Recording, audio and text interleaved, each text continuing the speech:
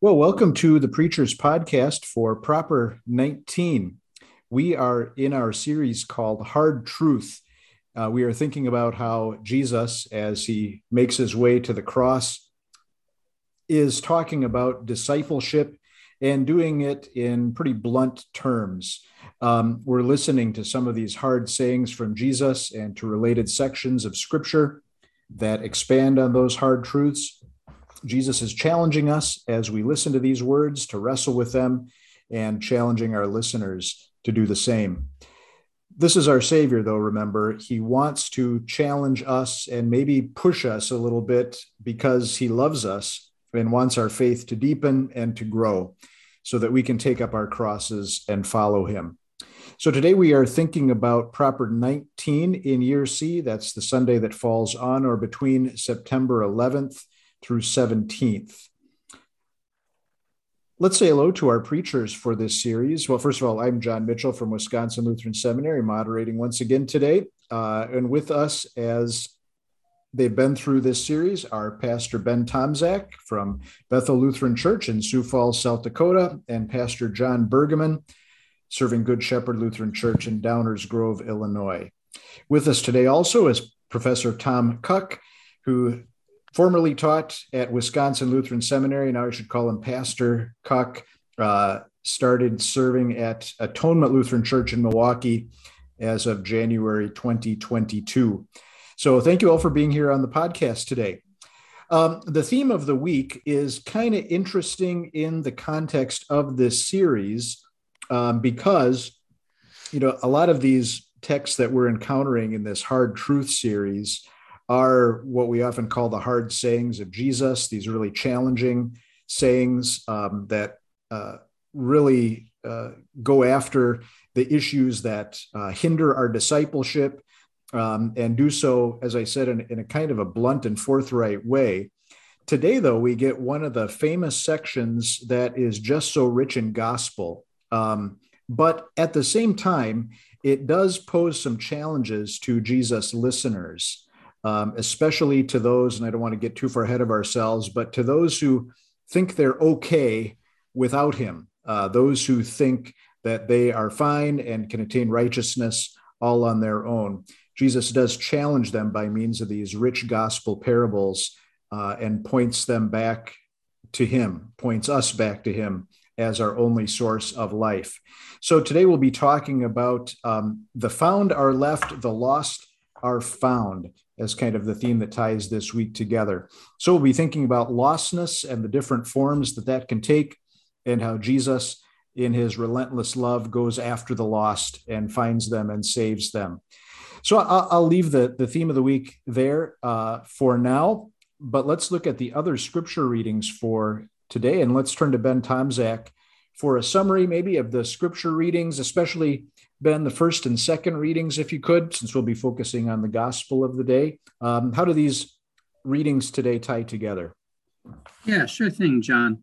In these two lessons, and really all three, because these two are driving us to the gospel, Jesus is going to talk to us about something that we talk a lot about, but don't do very well. And maybe we don't like to do all that much, which is to go after those who were once a part of our fellowship, those who were part of the church and now have left. They've disappeared. They've done something terrible, horrible, very bad. And in both cases, we're dealing with people who probably committed pretty crass sexual sins, prostitution, and perhaps even a form of incest. And this is just something we don't thrill to do, to bring back people into the church, even though we say we do, because it means actually dealing with them.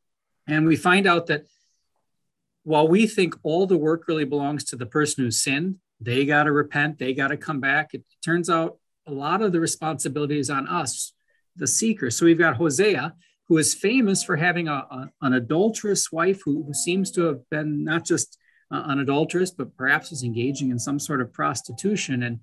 And she serves as a picture of Israel, God's chosen people, his bride, who have run off, and yet God, with his prophet Hosea, shows, I still love you, and I want to show you my love.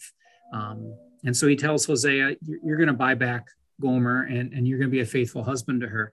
The warning here and in Corinthians and Luke is not to revel in this lostness. It's not to be abused. Well, God loves me. He's going to come after me. Why should I go in the right direction? He's going to get me anyways, which is exactly how humans act. I can repent on my deathbed, though. Though as Walther says, you promised grace, but you're not promised tomorrow. And we see that from the way the Lord talks to Gomer too, of you don't get to be a prostitute anymore. You're going to come back, but you don't get to do this anymore.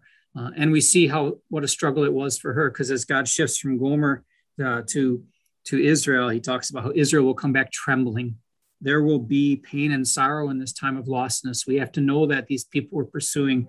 Maybe it started out fun, the prodigal son in the parable we don't get to read today, wine, women, and song, woo! But by the end of it, he was in poverty and pain and illness and disaster, as no doubt Gomer was. And also the unknown man from 2 Corinthians. Many people, I think, assume that this man was the man referred to in 1 Corinthians 5, the man who was sleeping with his father's wife. And he's undergone church discipline, as he ought to have done. And it's painful to do that. Paul calls it a punishment that's inflicted on someone, but it has a purpose, and it's for a time. It's until the Lord's word works in the heart of a person to save him. And we see where it ends. Paul says this ends with forgiveness. Just as Hosea was called to forgive his wife, so the congregation is called not to say to this man, see, we told you this was a dumb thing to do, and how stupid could you be, but to welcome back with rejoicing, as we're going to hear in the gospel. And Paul says this comes with forgiveness and comfort and a reaffirmation of love. So you see, to be the seeker, to go after the person lost in sin is work on our part. We don't just wait for them to come to their senses. We have to do the work that we'd call it the Matthew 18 work. And we're wondering, will we stand firm, or will the devil get us and say, don't worry about discipline, be lax. These aren't worth punishing, which would cause the destruction of souls and people to stay lost? Or will we be vengeful in dealing with the lost? Will we get our pound of flesh and keep driving it home about how once they were excommunicated? That is the warning. And in all of this, of course, overarching all of it is Christ, who was the one who truly paid a price to bring us back, to save us from our lostness. He paid his holy, precious blood, not just a few dollars as Hosea paid, and not just some time as the Corinthians paid, but his holy, precious blood to save us. And now in these parables, we will see a picture of Christ at work as our shepherd, his work through the church. And if we were to get that last parable, also the love of a father waiting to receive back those who have left him. Thank you, Ben. Yeah, thank you for showing us the links between these themes that connect the readings for today. Let's turn then to the gospel. And we've made reference to it already at this point, but let's dig into it a little bit further. Luke chapter 15, verses 1 through 10. And that in the Hard Truth series that we're in is the suggested sermon text for this week. John Bergman, could you get us started as we think about preaching this text? Just highlight anything that you uncovered in your text study. Sure.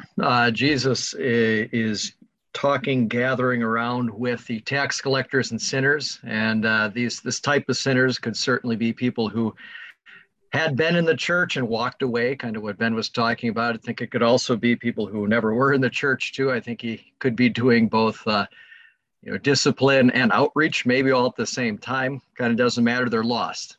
But the irony is the people who are kind of listening to this and grumbling about what he's doing are the Pharisees. The Pharisees think that they are found and that the people Jesus is talking to are completely lost. The Pharisees think that they're the people God rejoices in, and the people Jesus is dealing with are the people that God is just disgusted in. And so Jesus uses some parables here to kind of turn that whole thing upside down, to really expose their hearts that the Pharisees are becoming the ones who are lost, or perhaps are lost in their unbelief, and these sinners are being found by him. God is going to be sick of the Pharisees' self-righteousness. He's going to delight and rejoice in these sinners who are repenting. With that being said, Luke 15 is sometimes nicknamed the lost and found chapter. We have these three parables about a sheep and a coin, later about a son who's lost and is found. We don't get to that one in our sermon text for today. But in each parable, you kind of have a character who acts in a way that seems well, almost unrealistic to normal human behavior, where we see what's going on and kind of say, really, that almost seems like over the top, something beyond human. And in a way it is, because it's reflecting upon God's divine love, which is not human either, a divine love which seeks the lost at all cost. And it picks up right away in verse 4 when Jesus asks this rhetorical question: suppose one of you has 100 sheep and loses one of them. Doesn't he leave the 99 in the open country and go look after the lost sheep? And obviously it's expecting a yes answer, but when I kind of think about that, I go, really? I don't know.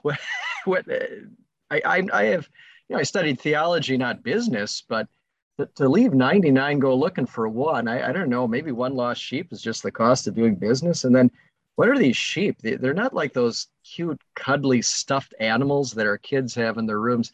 They're mangy, dirty, and insect-infested, stinking animals.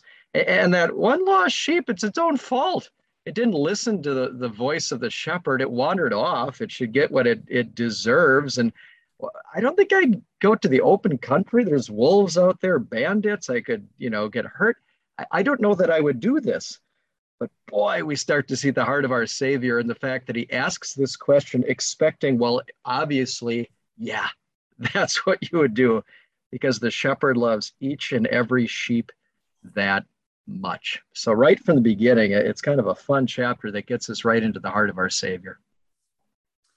Yeah, thank you. I like how you mentioned, John, that, whether you're talking about this as kind of inreach or outreach, it fits. Whether you are talking about Christian discipline and going after those who have been brought into God's flock but who are straying, or those who have never been part of the flock yet. Really, I think the love of Jesus reaches out to them all. And so it's our desire as well to reach out to them all. So I think you could make applications to either situation. Tom Cuck, let's go to you next.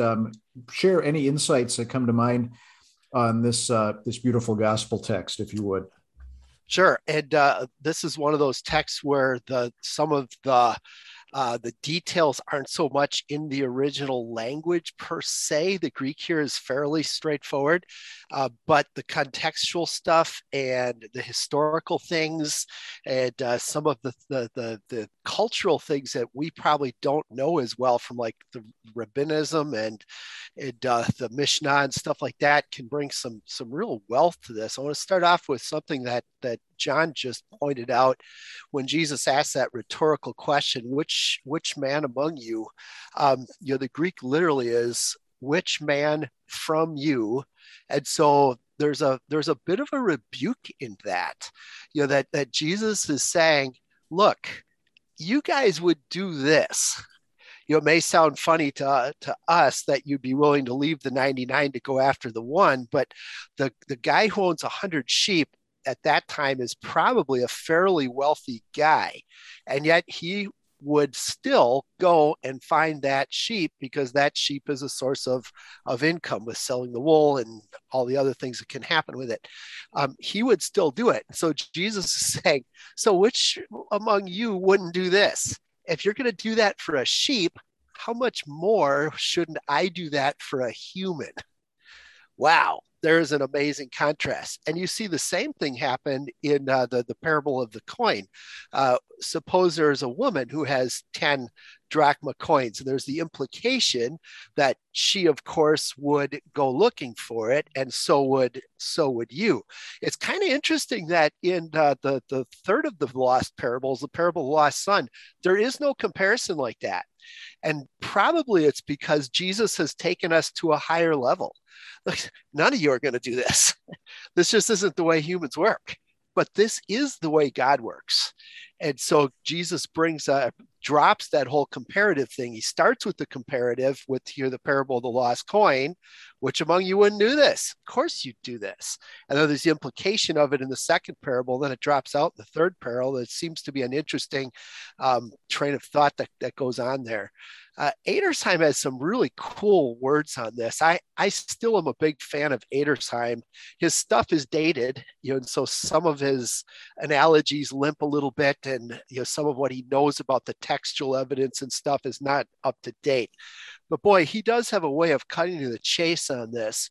And one of the things he does is he gives us this really cool look into some of what the rabbis had to say. So for example, he quoted from the writings about the Pharisees, "There is joy before God when those who provoke him perish from the world."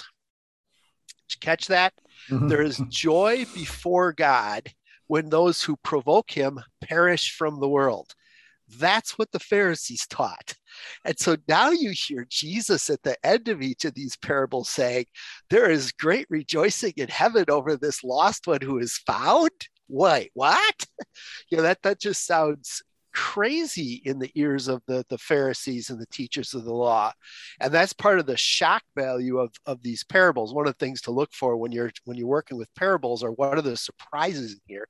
And this is a huge surprise. No one would expect that this would happen, at least in that cultural milieu. That is not what would be expected, but that is the reality. That builds a little bit too in verse 7. When Jesus talks about there's more rejoicing over one who repents than over 99 who don't need to, we have to be careful that we don't push this too hard, because the point of the parable isn't about those who didn't need to, unless you're seeing that as Jesus referring to the way the Pharisees and the teachers of the law tended to see the world. The Pharisees and teachers of the law tended to see the world as there are people who need to repent and there are people who aren't. And of course, they put themselves into the realm of the group who didn't need to repent, right?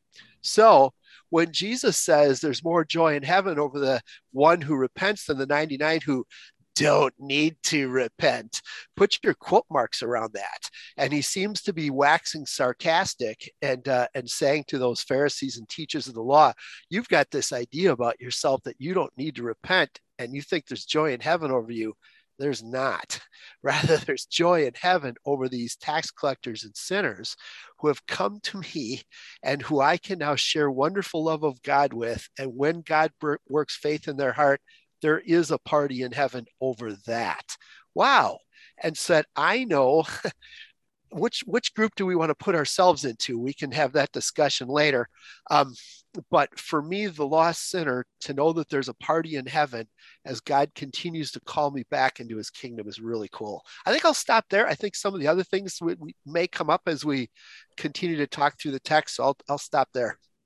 Okay, yeah, thanks for all that, Tom. You mentioned looking for the surprises in parables, and I preached on this text once, and that was kind of a theme I picked up on to connect the different parts of the text together. I ran into this fancy phrase, and I didn't write down who said it, so apologies to whoever I'm plagiarizing here. But he said that parables destabilize our worldview.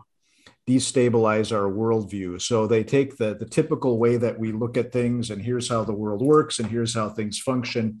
And Jesus will tell a story where, yeah, as John said initially, it kind of makes you scratch your head. Wouldn't you go looking for one lost sheep? Well, I don't know. Wouldn't you have a party when you found a lost coin? Maybe, but so I think that's the amazing part of the grace here. That's the surprise that's here. Tom? Yeah, just to jump on that phrase, it resonates with me in the Theological Word Book of the Old Testament. I don't remember where I found this. I think it's from the Psalms where it talks about how Jesus will speak in parables. Is that Psalm 78? Am I Sounds remembering right. correctly? Yeah. That the definition of a parable there was something like this, that the parable forces us to deal with things that are real as opposed to things that would be supposed or you would think they would be. And so your phraseology resonated with me, and I found very similar phraseology to talk about that. And yeah, Jesus' parables cause that to happen, that's for sure. Right. Yeah. So it's this shocking love for the lost that we see here coming through in the parables, both of the lost sheep and the lost coin. Love that just takes us by surprise. And I think that's right. That's the point Jesus is driving at, isn't it?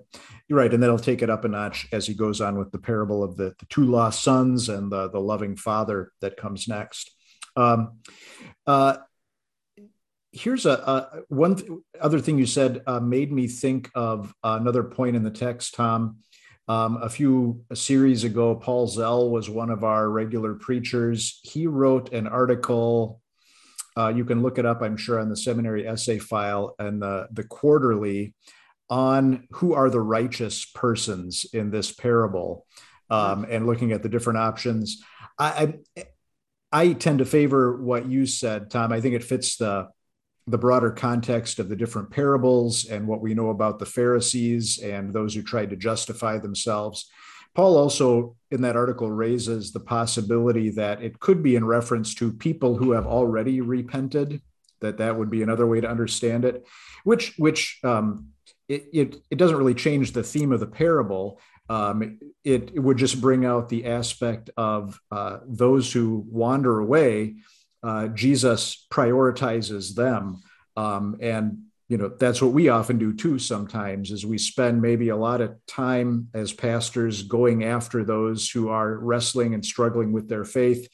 Meanwhile, those who are, from our perspective and our assessment are kind of doing okay at the moment, we say, I'm going to devote some more time to those who need it. So that's an article you might want to look up, or preachers might want to check out as they're wrestling with that. But I think really either one fit the context of the parable, and the main point of love for the lost comes through here. How about we're kind of hinting at it already and talking about it already, but law and gospel in this text, what are some basic things you bring out? Or we kind of, okay, we're lost, Jesus finds the lost, people are lost, Jesus goes after them and seeks them. But what other dimensions of law and gospel do you stress from the text as you're preaching on this? Ideas for preachers?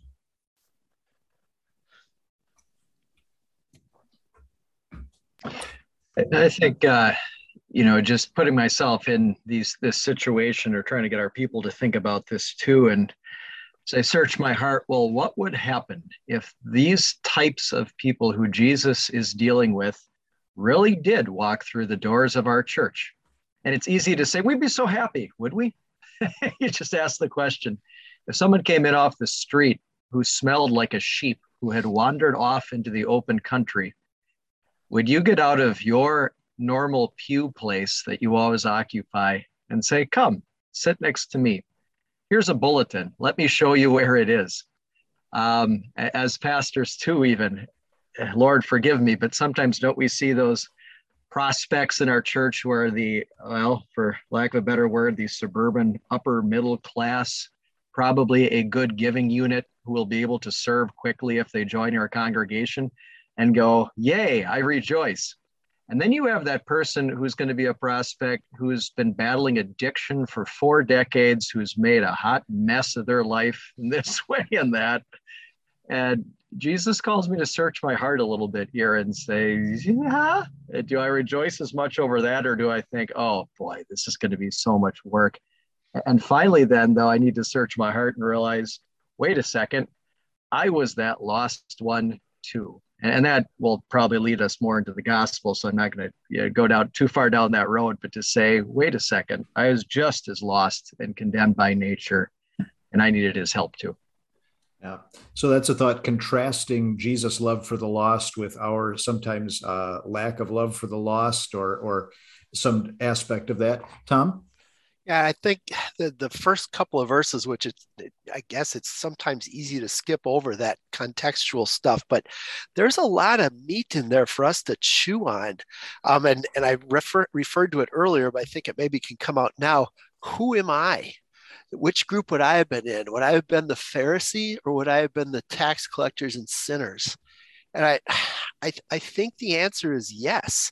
I mean, as I look at myself in the mirror, how often, kind of how John referenced, don't I don't know, maybe subconsciously or even consciously say, "Oh Lord, I thank you that I am better than other men are.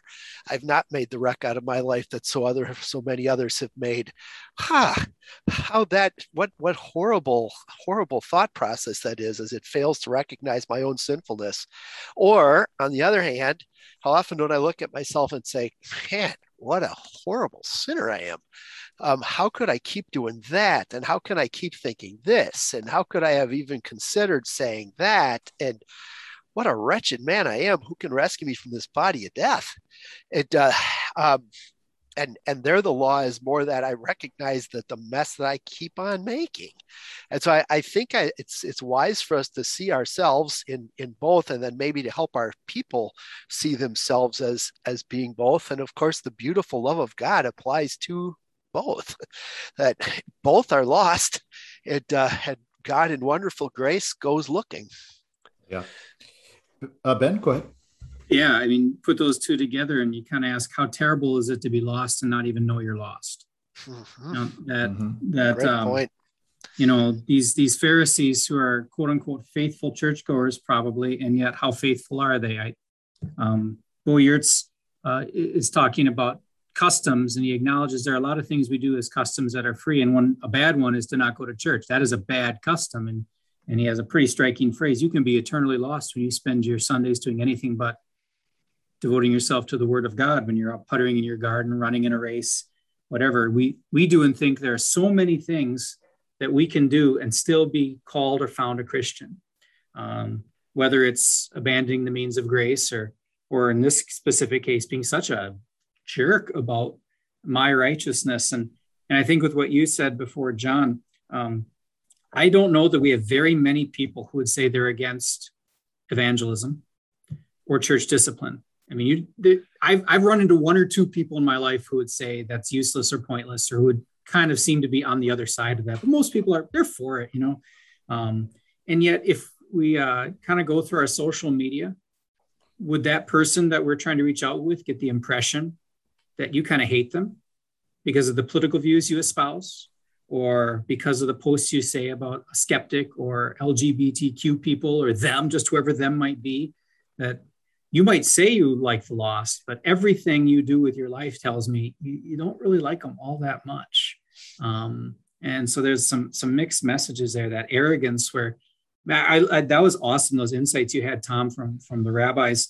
You know, we read in the Bible, God doesn't desire the death of the wicked, but that's not my point of view. And so most of what I say and do kind of, I am a lover of Schadenfreude. I want to see those guys get theirs. And we're just going to get crushed all along the way here with our arrogance and our unwillingness to actually do the work. You know, people who won't come out to knock on a door. It's not just because of fright, and people who won't call a friend and call them out on a sin because, well, they're family, or it's scary. No. What are we doing? Yeah. Tom? Yeah, Ben, I want to build a little bit on your point that you can be lost and not know it. And Adersheim, again, so helpful. He points out that there's sort of an interesting progression of the lostness in these parables. That in the parable of the lost sheep, there's a foolishness aspect. That the lost sheep is just sort of, I don't know where I heard this quote, but I love it. That sheep don't try to get lost; they just nibble their way to lostness. Mm-hmm. It's so right. true, and how easy it can be for us human beings to just sort of nibble our way to lostness. And for those of us who are believers, I don't think any of us go, I'm going to decide to become an unbeliever. I just don't think that happens very often. Maybe once in a great while, but I think more it's like, we'll miss church this Sunday for this, and this Sunday for that, and this Sunday for that, and we'll skip our Bible reading for this and for that and for this, and all of a sudden we've nibbled our way off into further pastors or away from the pastors. He points out that the parable of the lost coin, the lostness, I don't know how quite to define this, but the lostness isn't so much the fault of the coin, it's just a matter of circumstances. That some people are lost just because of the circumstances into which they were born, or into which they find themselves. And then he points out that in the parable of the lost son, it becomes willfulness. That the parable of the lost son, the lost son said, I'm heading to a distant country, and I'm doing that because I want to. And boy, how doesn't each one of those apply to us? That maybe I just foolishly have nibbled my way off to lostness, or I fail to see the circumstances around me that could lead me to become lost. How foolish again on my part. Or that I willfully, arrogantly, foolishly say, I'm going to go get lost. And all three of those law thoughts can apply to each one of us, I think, pretty clearly. I think so. I think Ben? I think there's another way to also talk about how this affects our congregations and us as preachers. And what you just said about the coin is interesting, that, no coin wanders off. We think there are gremlins taking our money, but no, we're misplacing it, or we're dropping it, or whatever. But there's a condemnation to a preacher and to congregations if we know our people so little that we don't realize they're lost, that we don't know who's lost or found, that we aren't paying attention to our money or to our sheep, that they could be gone. So it's incumbent upon us to know our people. We can't know they're lost if we don't know them. And that's a two-way street where so many people use the church, literally they use it like, well, I got my kids to Sunday school and they're being watched for a while, or school becomes daycare. So it's definitely on both sides of people using the church, or me just kind of going through the motions, but actually doing the work. Paul makes it clear. Jesus makes it clear. The one looking for the lost has a lot of hard work to do in the search and in the return of affirming and comforting and forgiving. And you said it before, John, where I got this hot mess of people, and every person, the church has as many sinners as members, so they're all hot messes. And so this patience Jesus is teaching us, that this person I found today is going to get lost again tomorrow. You think that sheep, oh, okay, I'll never get lost again. No, that's not how it works. It's a week later, here I am going back to their house. So it's a word for preachers, where Jesus is getting to us and our attitude on our work a little bit too. Yeah. These parables or other sections of scripture that talk about reaching out to the lost always pricks my conscience. Why didn't I not do more, care more, devote more resources to this? But let's get into the gospel. Over all of this is this loving, seeking Savior who just loves and loves seeking the lost, loves looking for the lost, loves celebrating when he has found them. Let's talk about that a little bit. How do you express the gospel with this text, or what unique aspects of the text do you emphasize as you proclaim the gospel from it? Yeah, that's a good conversation, because Tom and Ben, you're excellent on that law stuff. I feel pretty convicted too. So yeah, let's get into some gospel. I'm not sure if we should say thank you or. Yeah, well done, law preachers. No, I'm kidding. Come and save us, John. Yep. Well, first of all, I mean, my goodness, thank God that it is Jesus who finally finds them. God calls us to show up. God calls us to share the gospel, but thank God I can't convert one dead heart. I really can't. And thank God I don't have to. So he's going to find those two, and he's going to use someone like me. But then that he found me, and he rejoices in me. But then, just maybe another little level there, he doesn't grumble at all in this. The shepherd doesn't come back home and just say, wow, what an awful day that was. And I can't believe it. Or, in human relationships, when when someone sinned against us and they kind of cower and they cough up, aren't we tempted to just say, yeah, well, now you better realize what you've done. And now you owe me one, and now you're going to regain my, there's just none of that here. He just rejoices. He doesn't care how much effort he took. The most important thing is that he can hold this lamb in his arms or this coin, in his hand. And that's what he feels about me. Wow, what love. Yeah. I also note the over-the-top rejoicing as kind of a part of the gospel in these parables too. I think I used the illustration once of, sometimes you misplace your phone and, there's this panic and what am I going to do without my phone? I got everything on there and you're asking friends, hey, can you call my phone? Maybe I'll hear it ring somewhere. I set it on do not disturb, so that's not going to work. And when you finally find your phone, it's a happy day. You're totally relieved. But do you say, I'm having a big party, guys. Oh, what's the party for? Found my phone. Well, yeah, that's okay. That's a little much, but the one coin that is found, let's celebrate. Let's call my friends and neighbors, and the one lost sheep, it's back. And I think there's a beautiful picture of God's joy, as Tom mentioned before, over this sinner who was lost and now is found. Tom? Yeah, I love those thoughts. And just to take them maybe a step further and add a little more thoughts to it, the parable of the lost sheep, the implication is that a guy with 100 sheep is probably fairly wealthy, and yet goes and seeks out just that one and then throws the party. The wealthy guy who loses one sheep, not that big a deal, and yet throws this magnificent party, and that God would throw that kind of a party for me. How cool. Now you get to the parable of the lost coin. 10 drachmas, a drachma we are pretty sure was about a day's wage for a day laborer. Mm-hmm. And so, we'll just throw it out in 21st century American terms. If we're talking $20 an hour times 8 hours, $160. This is not a huge amount. And so this lady, it's probably like a little bit of a nest egg for her to kind of get her through. It's however you want to refer to it, as maybe her savings account, whatever, but it's not that much. I mean, it's significant, but it's not like it's losing 10 grand or something like that. And yet she too throws a party. I'm not worth that much. And yet God throws a party over me. What a cool gospel thought that is for us to hold on to. Ben? Yeah, the ones, I thought a lot about that our ministry is not usually Pentecost with thousands. It's usually one person at a time, one hospital visit, one shut-in, one crying sinner, one delinquent family, one whatever it is. And that's the most important thing we can be doing at that moment. That's the most precious thing there is. And then, like you said, not just us to celebrate, which technically we do in our liturgy. We have a nice little paragraph we're supposed to read when a person, comes back to the church. Although I wonder how often we do that. And we probably try to downplay it because it's embarrassing to read with all of it. That should be almost like a potluck every time someone comes back. But God says in heaven there is.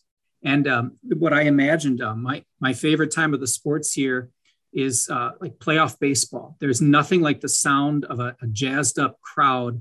The home team's crowd is just waiting to explode. And then little things make them like a single in the playoffs makes the crowd go crazy nuts. And and it makes you at home just filled, and that's heaven. And it's not just like one chance. The church isn't a place where you got your one chance and then bang, you're out. You were talking about your computer, John, and I'm just terrified anytime I do tech support on my own computer, because I think I'll do something irrevocable. Mm-hmm. And I think we think the same thing about God, that, okay, you're in and then you got lost. In fact, there have been controversies about this over church history, right? You're in or you're not, and that's it. And God doesn't say that. One sinner who repents, and that could be you 99,000 times, and the party is the same every time in heaven. The roar of the crowd doesn't diminish every single time.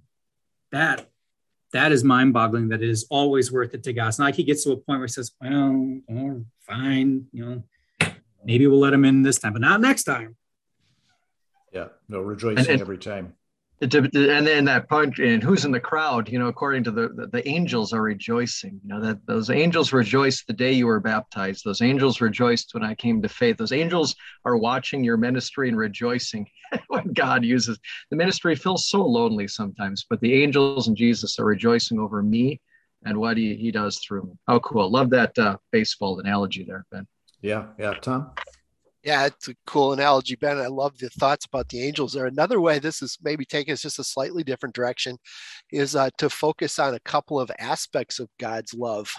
Again, Adersheim helped me with seeing this one, but in the first parable, the lost coin or the lost sheep, excuse me, there's more of the focus on God's willingness to seek out the lost. And wow, how cool that God was willing to go look for me.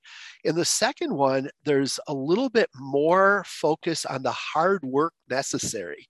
It talks about her getting down on her knees and lighting a lamp and sweeping a place. And here's where some understanding of archaeology and the historical setting can be helpful.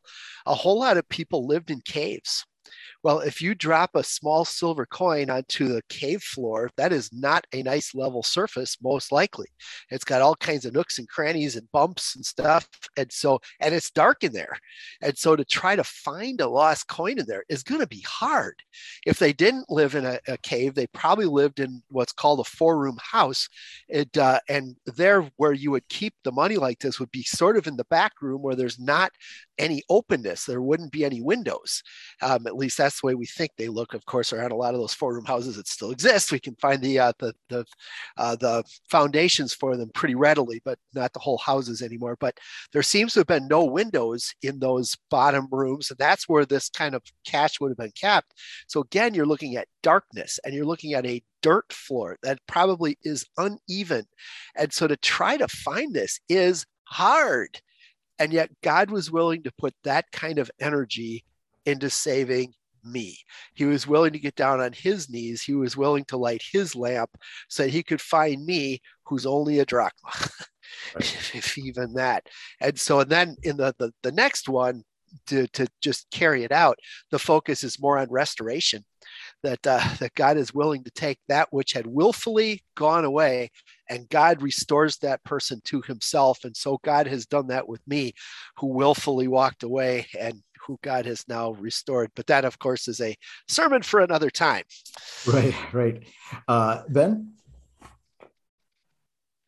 Just to let you know that Adersheim wasn't making it up out of whole cloth or totally off. Ambrose kind of had the same view of those parables. Cool. He talked about first comes mercy, then intercession, then reconciliation. And he tiptoes right under the verge of allegory, maybe like saying in the first parable, this is Christ, the shepherd carrying us. In the second parable, this is the church, our mother, cleaning to find us. And the third parable is the Father. And that's an easy one. That's not allegory at all, but the Father who receives us. And then he said, and this one stuck with me. And when I preach this text, I'm certainly going to use this Ambrose quote. Let us rejoice that the sheep that had strayed in Adam is lifted on Christ. The shoulders of Christ are the arms of the cross. There I laid down my sins. I rested on the neck of that noble yoke.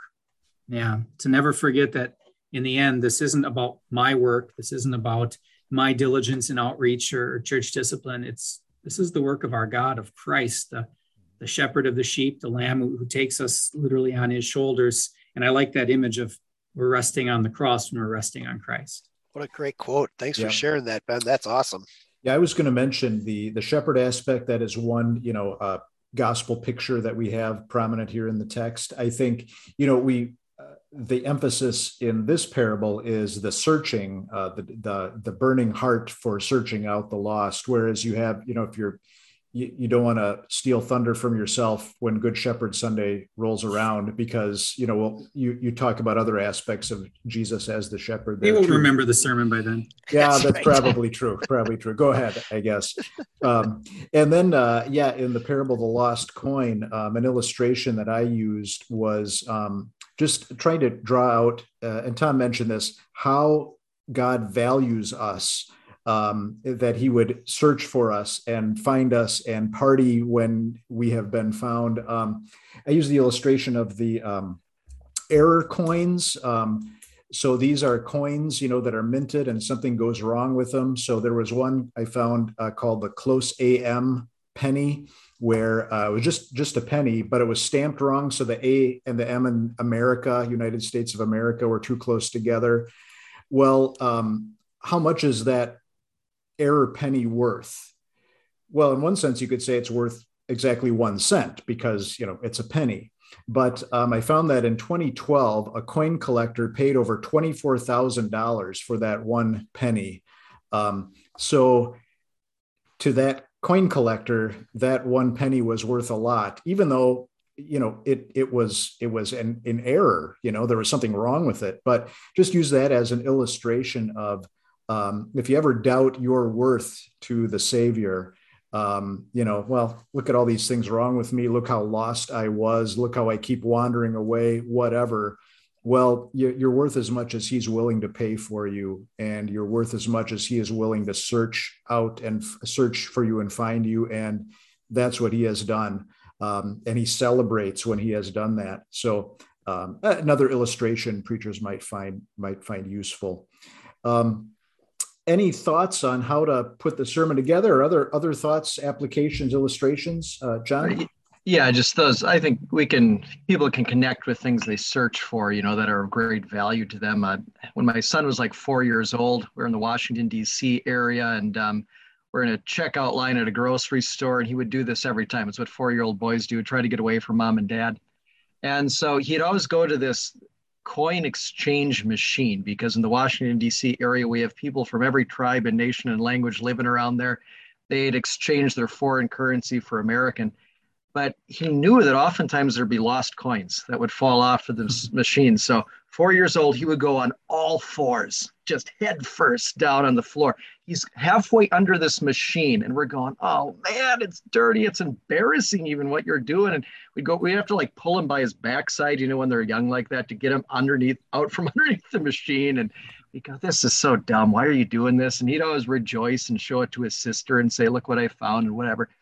But then we realized, one coin at a time, over weeks and months, and even a couple of years, he assembled this incredible collection of coins from every tribe and nation and language and people. And when we saw it all, we went, wow, that actually was pretty cool. That was worth it. And think about it, wow, that's what Jesus does for us, right? One coin at a time, one sheep at a time. He finds us, and he's not embarrassed. What a miracle of grace to have me as part of his collection, and you too. Yeah, absolutely. Absolutely. Putting the sermon together. Yeah. Preachers will have to decide how to do this. Do you talk about everything kind of together in one? Do you address the lost sheep and the shepherd who seeks and finds, kind of law gospel application there? And then the lost coin and the one who finds and the rejoicing? Or do you kind of merge the lostness and the parable together, and then the finding gospel together? The preachers will have to decide that. I don't think there's any right way to do that. You'll just have to decide what kind of is intuitive for you, maybe what you think your listeners will be able to grab onto. It is possible in some situations, read both of these as the gospel for the day, but maybe focus on one, because there's plenty there, and make reference to the other. So those are questions preachers can will have to wrestle with. But I don't know if you have any thoughts in that regard, you guys who have worked with this text before. I'm kind of laying out some possibilities without committing to any one of them. Law gospel approach in this, have you done it different ways, or what would you recommend for preachers? Any thoughts? They're kind of all shaking their heads saying, yeah, whatever works, I think. But I think so too. But I think the basic thoughts are here: the lostness contrasted with the seeking love of the Savior that goes after us. So we are both the objects of Jesus searching and finding. And then there's also, I think, legit application to say he inspires the same love in us too, to search and find. And that defines a lot of the work we do as a Christian community as well, and as individual Christians. So, all right. Any possibilities for themes or anything that you have used or that you have worked with before? Any ideas come to mind? Well, looking at the church discipline angle, I had how to create joy in heaven, excommunicate people. Okay. Wow. Well, obviously, you're gonna, talk about the need to do church discipline. The hard work of law gospel ministry. That's what Paul. If that, you could bring in the 2 Corinthians lesson, well, and Hosea, the two parallel lessons, and say, look, this has to be addressed. You might have to make someone lost. You might have to acknowledge their lost condition. Point out their losses, and say this person is lost, so that you can find them, so that we can have the party later. So So how to create joy in heaven? Yeah, that's a good angle, bringing out the gospel truth there. And there's obviously many possibilities for emphasizing lost and found and seeking and finding. Tom? Yeah, this probably isn't a technically correct sermon theme, but I once was lost, but now am found. I think could be a cool way. It's probably more of a title than a sermon theme, but if it works for you, run with it. Right. Yeah. No, good ideas. Good ideas. Right. And one, to pose a question again, it's not really a developed theme, but just, is it worth it? Because that's finally, the Pharisees were wondering, is it worth it to go after these people? I might wonder that too, but how amazing that God thought it was worth it to go after me. And then that changes what I think is worth things too. So great thoughts. Yeah, that goes back to the conversation about one is worth it. That would tie in some of those thoughts too. Jesus loves a good party. Right. Good. All good ideas. All right. Well, we've been talking for a long time just because there's so much wonderful stuff to address in this text, but we should probably wrap it up and turn things over to preachers now to continue working with this text and all the powerful law gospel messages it brings across. The Lord bless you all as you preach his word.